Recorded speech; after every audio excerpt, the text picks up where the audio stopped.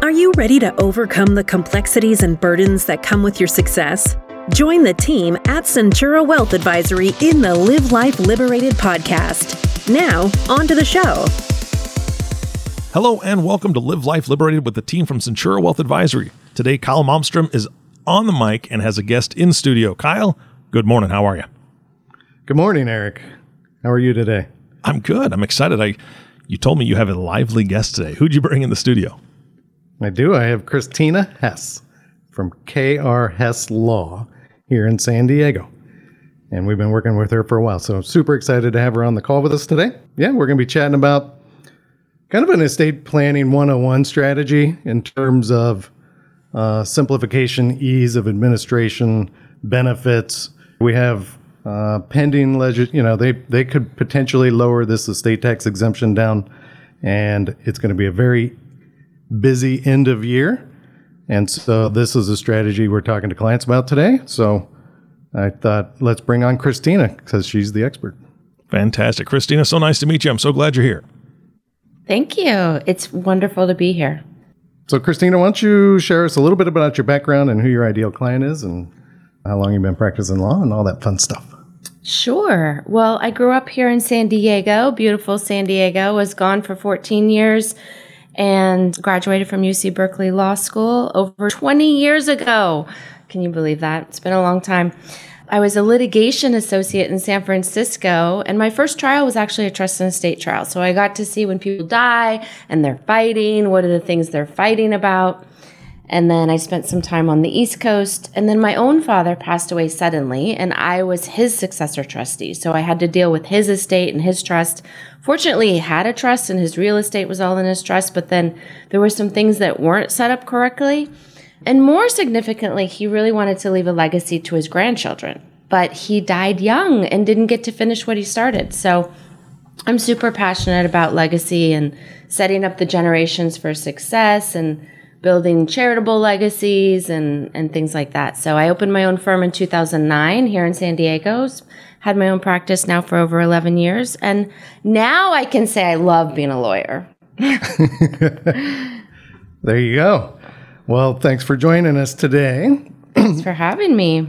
So in terms of estate tax planning and current legislation, right? Joe Biden ran on lowering the exemption from the current 11.7 down to 3.5. Bernie Sanders is a fan of the 3.5 level. It's kind of getting bannered back and forth at the 5 level, maybe 6. We don't really know where the ping pong's going to land here. But we do know that it is an active conversation right now in Washington, and they're thinking about doing something. That's right. That's right. And so real quick for the audience, what is the estate tax? How does it work? Let's set the ground rules so that when we get into the solution, people have some Sure. basis. Yeah.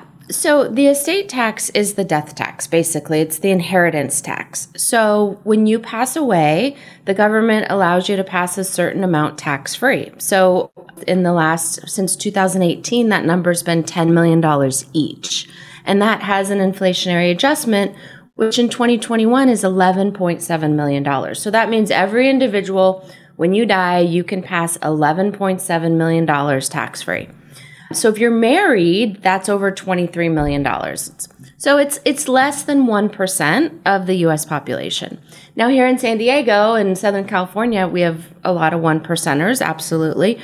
And so they're talking about shifting that number. And the House and Ways Committee that came out with their 818-page report on September 13th, just recently, they're proposing $5 million. So 3.5 has been bantered around. That was in Bernie Sanders, the 98.5% act that he introduced earlier this year. They want to lower it. They want the marginal tax rate to also go up. So right now, let's say you're over the 11.7, every dollar over, the government would take 40%. They want to raise that. If you're over 10, it would be 50, 55, up to 65% potentially. So they want to raise the marginal tax rate and they want to lower the threshold. So you could only pass $5 million tax-free. The new bill, interestingly enough, does have an inflationary adjustment, which is why people are talking about six. It's potentially going to land at $6 million each. Well, it's already set to sunset back to 6 in 2026. You know, what we hear from clients often is, hey, I pay a lot of taxes when I'm working, and I get that I have to pay tax. I'm fine with that. But why do they get another bite at the apple? Right. Right. And that's a big point of contention with a lot of clients, is they're like, hey, how do I, and it's often said, hey, the estate tax is something you can plan for. And if you do it well, you don't have to pay the tax. That's not always the case, but you can definitely be proactive about it. And so today we're chatting about ILITs, irrevocable life insurance trusts. And it is a standard among estate planning techniques. So in a really quick fashion, what is an ILIT? What is that? What does irrevocable life insurance trust mean? Yeah, and like you said, Kyle, these have been around for a long time. It's just that when the exemption went up to $10 million each, a lot of people didn't see a need for them. But I have a lot of clients with ILITs, older ILITs. Basically, what an irrevocable life insurance trust is, it's a special irrevocable trust that you set up to be the owner of the life insurance policy and the beneficiary. So this is a legal tax loophole that's been around for a long time. And basically, if you have a life insurance policy and you put it into the ILIT, meaning the ILIT owns the policy and is the beneficiary of the policy, and then you jump through certain tax, I tell people you have to play by the rules. There's some things that you have to do, which I'm sure we'll talk about. Then when you die, the life insurance policy is not part of your taxable estate. Where right now, if I just own the life insurance policy and I die, that death benefit is taxable in my taxable estate. Yeah, and that's people are really confused by this. I mean, I talk to clients about this all the time, and they're like, wait a minute, my life insurance, my financial advisor, they told me life insurance is tax-free. Yeah. What are you talking about? And I'm like, well, yeah, it's income tax-free.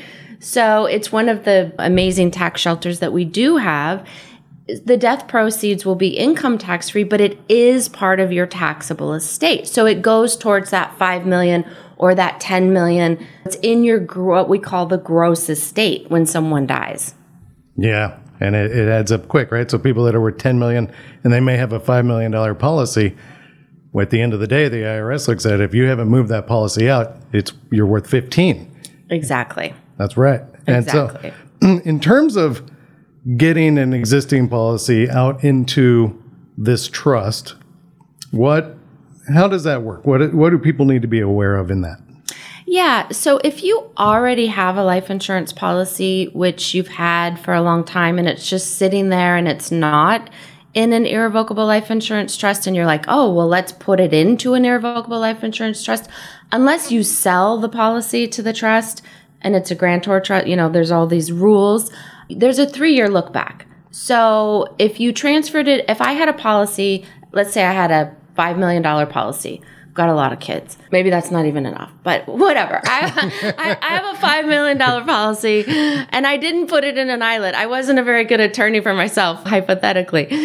And I'm like, oh no, the exemptions are going down. We're going to be over. Let's move it into an ILIT. If I die within the next 3 years, God forbid, but if I died in the next 3 years, it wouldn't work. So that $5 million would be part of my gross taxable estate. So on the gift out there, though, so this is, generally speaking, I would just preface this conversation with, we're talking about permanent policies, which would be a universal life policy, a variable universal life, a whole life, those types of policies that build cash value. Term policies, sometimes you see them inside of an ILIT, generally not, because the idea is you want the policy to last your lifetime and actually create the liquidity when you pass away to pay for the estate tax or buy assets from the estate, because sometimes it's illiquid assets. And so in the terms of a permanent policy that has a cash value, let's say let's go back to your example, 5 kids, and I have a, call it $75,000 cash value inside of a permanent policy. I have to gift that policy out. And how do I do that? I just move it out there? What compliance do I need to manage here? So are you talking about the gift of the cash? So there is a lifetime gift of the cash value. So you're going to use up, well, let's just talk about the mechanics of an ILIT, right? Yep. For a minute. And maybe that'll, be a longer answer to your question. So unless you've prepaid your policy and you have no more premiums, every year premiums due, right, on your policy. And so how the ILIT works is every year you gift, and hopefully, ideally, your premium doesn't exceed your annual exclusion. So right now in 2021, we all have $15,000 per person per year that we can gift tax-free. It's called the annual exclusion. So most policies are designed so that the lifetime beneficiaries of the ILIT's going to have lifetime beneficiaries. So while you're alive, there's people who are going to be beneficiaries. So every year you gift the amount to cover the premium. So let's say your premium's $30,000 a year for a $5 million policy or something like that. It's $30,000 a year. Let's say you have 3 lifetime beneficiaries. So in effect, you would be giving $10,000 per beneficiary per year to cover the premium. Yeah. So you're doing an annual exclusion gift. Now, these are the little hoops you have to jump through. So the IRS says, okay, well, that will qualify as a present interest to the beneficiaries and qualify for the annual exclusion only if Johnny, Joe, and Sally, have the 3 lifetime beneficiaries, have the ability to withdraw that gift every year. So you have to give them notice of the gift. And usually those are done via what we call crummy letters. It's a crummy letter. Hey, I just made a gift in the amount of $10,000. You have 30 days to withdraw your gift. So then you, obviously, Joey and Johnny and Sally are not going to withdraw their gift, or the lifetime beneficiaries of the trust could. No, I'm just kidding. But so these are the hoops that you have to jump through to make this a tax-free transaction. Perfect. So we design the policy, and often it's always a budgetary thing. So it's always a budget. So people design those gifts around their budget and around the number of beneficiaries that they have. So in your case, 3 beneficiaries, or in the previous case, 5 beneficiaries, right? You could do $75,000. Right. A lot of times we'll design the policies where we could skip a number of years. So it's not always that you have to do it annually. I think a lot of practitioners set it up that way, but you don't always have to do it that way. And so you get the money out, and then it goes to pay for those policy premiums. And now, God forbid, when the proverbial bus hits you, that death benefit pays out to that ILIT, right? Exactly. Now, do you have to have special provisions in the trust to own life insurance? Yes. Yeah. And one of the things that's coming up right now that we were chatting about before the show was, hey, in the grantor, non-grantor status of the ILIT. Yes. And this is a hot topic right now because with the infrastructure bill coming in and the government looking to raise tax dollars, one of the things that's on the table is the elimination of grantor trust. Yeah. And what are they thinking about doing here, Christina? Yeah, I mean, this would be one of the most significant changes in the estate planning arena since, they say, 1986, the last time there was a major overhaul to the tax code. This is a really big deal if they eliminate grantor trust, because right now there's a multitude of grantor trusts, and what those allow you to do is you pay the income tax as the grantor on the assets, but they're completely out of your estate for gift and estate tax purposes.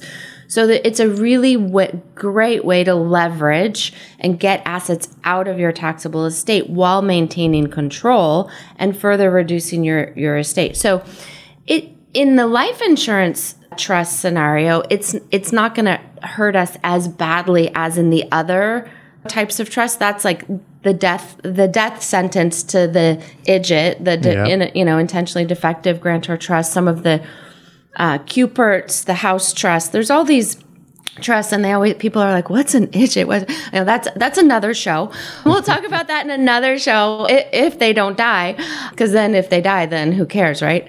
But that estate planning attorneys always have these wonderful acronyms for things. But so in the ILIT context, the grantor trust just means the grantor, whoever is the owner, you're not the owner, but the person who got the policy and sets up the trust, that's the grantor of the trust. They're the creator of the trust. And so if they eliminate grantor trust, now what that means is when a grantor, what the provision to the tax code is that they're going to add is grantor trust will no longer be outside of your taxable estate.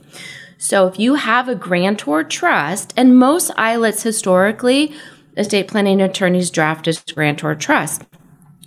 If you have a grantor trust, suddenly, if this law passes as of the date of enactment, which could be October, like tomorrow, that grantor trust is inside your taxable estate. So if you had an old ILET that was drafted as a grantor trust, all of a sudden, not only any additional contributions that you make would cause estate tax inclusion, meaning your kids and heirs will pay tax on it, but the whole strategy falls apart. So So they are grandfathering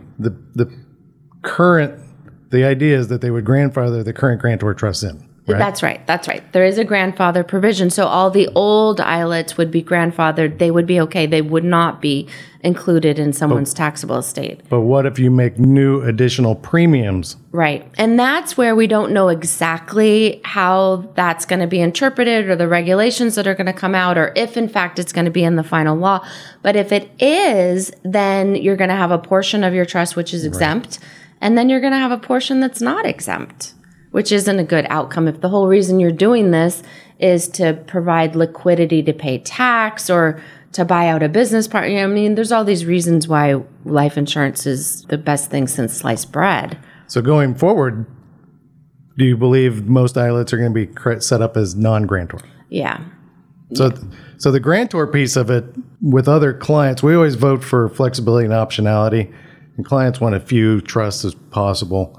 The nice part about an ILET, if you just put life insurance out there, is the ease of administration. So there's no tax filing due because there's no earned income, there's no passive income, right? You get the money out there, you got to do the crummy letters, but other than that, it's a very, very clean transaction. Now it would be, but because people wanted flexibility, every now and then they'll put additional stuff in that grantor trust. Like real estate. Yeah. Yeah. And so now I think what will be the new norm, if they pass it, would be a non-grantor ILET that is just specifically for life insurance policies. Yeah. Yeah. So there's a few scenarios that could play out. There's a few different solutions, but that's going to be probably the 80% solution will be a non-grantor ILET. Let's say you had an older grantor ILET, you could prepay the premiums. Yep. You could, use some of your lifetime gift exemption, take it out 10, 15 years, pay it up, put enough cash in the ILET to cover the premiums.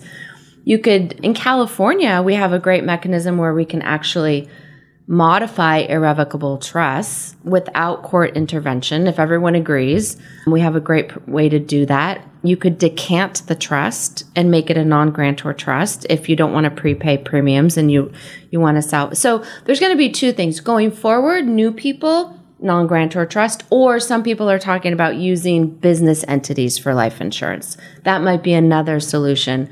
So going forward, this strategy is still potentially going to be viable.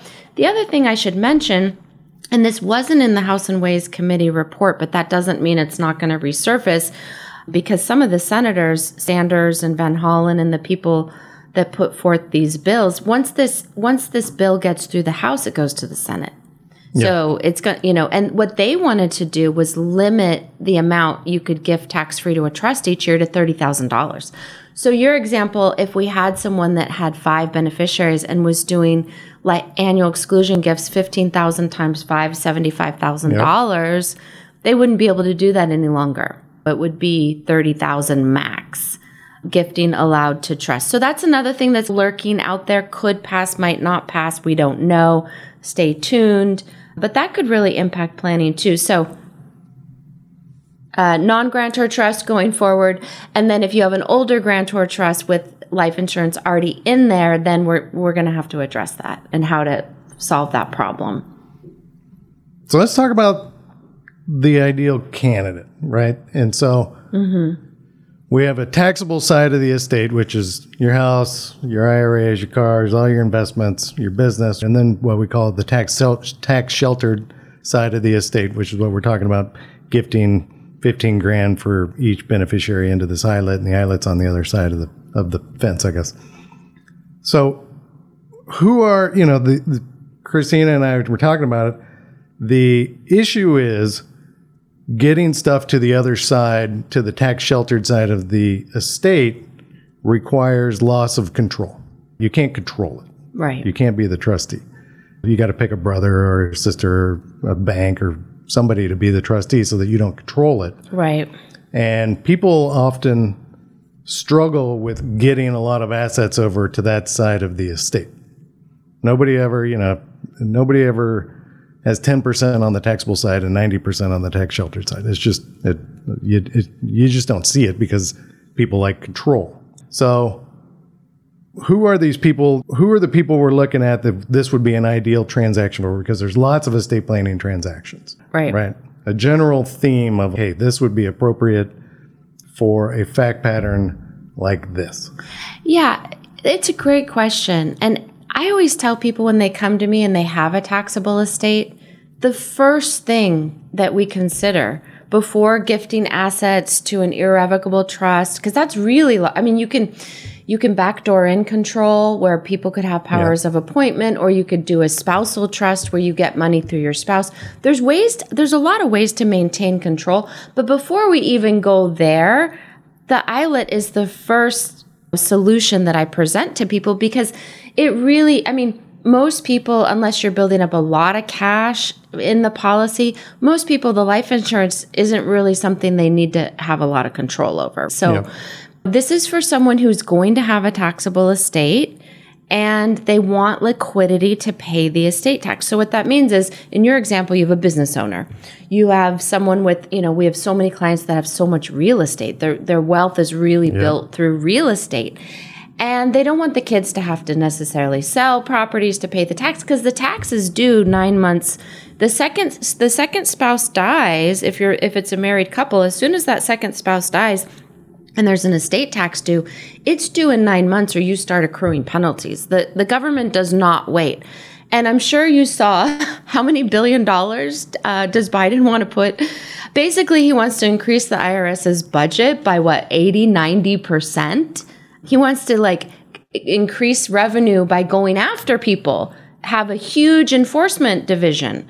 So that's scary. That's going on too. I know it is scary. So the ideal candidate is someone that's going to have a taxable estate. And when you do the math, and that's your area, right? You do the math and you say, okay, your policy is going to cost you $15,000 a year, but you're going to get $2 million, over the course of your lifetime. You're paying pennies on the dollar. You're getting those death proceeds to your kids so they can pay the estate tax at a discount, because the policy isn't costing them as much as the cash that the kids are going to get. It's the leverage factor, right? Yes. And you hit the head of the nail there in terms of people with real estate, businesses, getting people like control. And if there's a big macroeconomic downturn and the second spouse dies, and then there's a big estate tax due, now the family's forced to go liquidate assets in a not a very good environment. Right? When liquidity dries up, and it does, it's ugly. Yes. And you're selling things at a downturn, right? If you sold in 2008 and 9, that was a bad time to be selling. I even had to sell something in the Bay Area in 2012 and took a beating because that area hadn't yet recovered. And it was painful. So the islet creates the liquidity to pay that estate tax. Right. And retain those assets. Could be a family business, right? There's nothing that will tear apart a family business quicker than an estate tax that has to be paid by the sale of a portion of the business. Now you have a third party partner in the business that doesn't see eye to eye with the family. Not an ideal situation. No. No. Right. And it's not like the bank is going to give you a loan to pay the tax, right? You know, hey, Mr. and Ms. Banker, I've got this tax liability. It's not usually one of the, So yeah, it's a difficult situation. Or selling real estate in a downturn. Or maybe being forced to sell real estate that people wanted to hang on to. So there are strategies, and you talked about it briefly there, and so maybe it's another show on idiots and things like that, where people do transfer the growth of certain things outside of the estate. But if you've amassed a big estate, 30, 40, 50 million, $60 million, you're going to be hard pressed to get that money out of the estate. It's just... Especially if this grantor trust rule goes in, it's going to be even harder because then all the strategies that we've been using are going to be gone. And that's their goal, right? Yeah, that's their goal. That's the goal. They want to close the door on a lot of these amazing legal loopholes so that people pay more estate tax. That's the goal. Any final thoughts here? I think we covered quite a bit on the strategy. What I was going to say was there are people that once that money's in that estate, Christina, getting that out is very difficult. And there are people that have high wages as well. Yes. And they don't have the ability to move assets to the other side through different giftings. So they can't move businesses to the other side. Right. And their income just masses inside their estate. Yeah. And so another thing that people may be looking into going forward is going to be qualified Chapter S stock trusts. Yep. Because of you'll be able to pay the income tax. Because the other thing that's coming down the pike is that trusts, if you have income, a trust is producing income, you're going to be in the highest tax bracket. They're getting us back to 39.6%. So the ILET is a really great strategy. Now here's the other thing. It's better to set up the policy when you're younger, if you can, right? Because the younger you are, the healthier you are, the better policy, because you do have to go through the medical process to get a good policy. Correct. It is definitely more cost effective the younger you get it. It also creates flexibility and optionality. So we tell clients a lot, hey, we're going to set this up today. And you're going to revisit your situation 15, 20 years from now. And depending on if your health changes, your wealth changes, there's legislative changes, macroeconomic changes, right? You're going to have options as to what to do with the policy. So you're not just stuck with a policy, right? You can reduce the death benefit. You can sell a policy. You could give it to charity. There's lots of things you could do. You could cancel it if you don't want it. You may not like your kids at that time. I don't know. So it happens. So there's lots of options there. Yeah. Yeah, and that's a good point. And then the other thing is, there was something I was thinking along those lines, and it went out. Slipped. It slipped. It went out the door with the ILET. But yes, here's what it was. So there's two things. If this bill passes, there's two things that everyone is going to want to do. One is they're going to want to look at their old ILET. I just am modifying an ILET for a client now, and it turns out it's a non-grantor ILET. I talked to the CPA, and they're like, "Oh no, it's been a non-grantor ILET forever." Great. Sometimes they set them up that way.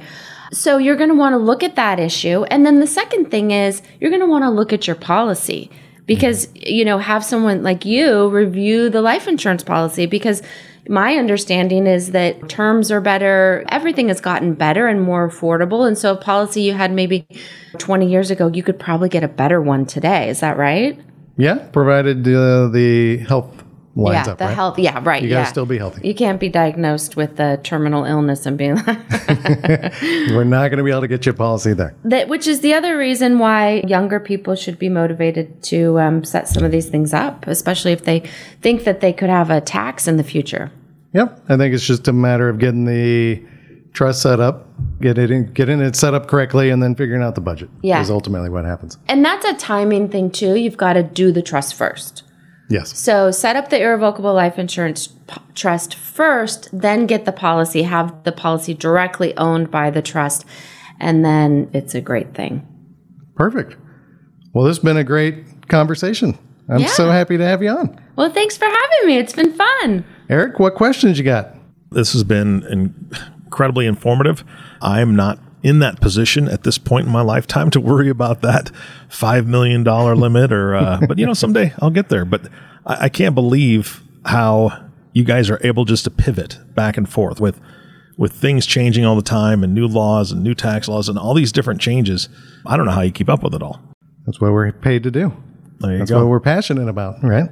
Absolutely. Well, I appreciate it. I think that I know that the audience gets a great deal out of it. Kyle, if somebody wants to talk to you further about this, how do they get a hold of you? Well, you can always go to our webpage, CenturaWealth.com, get in touch with us. But more importantly, how do they get in touch with Christina? Yeah, so same thing. Go to our website, krhess.com. That's krhess.com. And our phone number, you can reach out to us here in San Diego.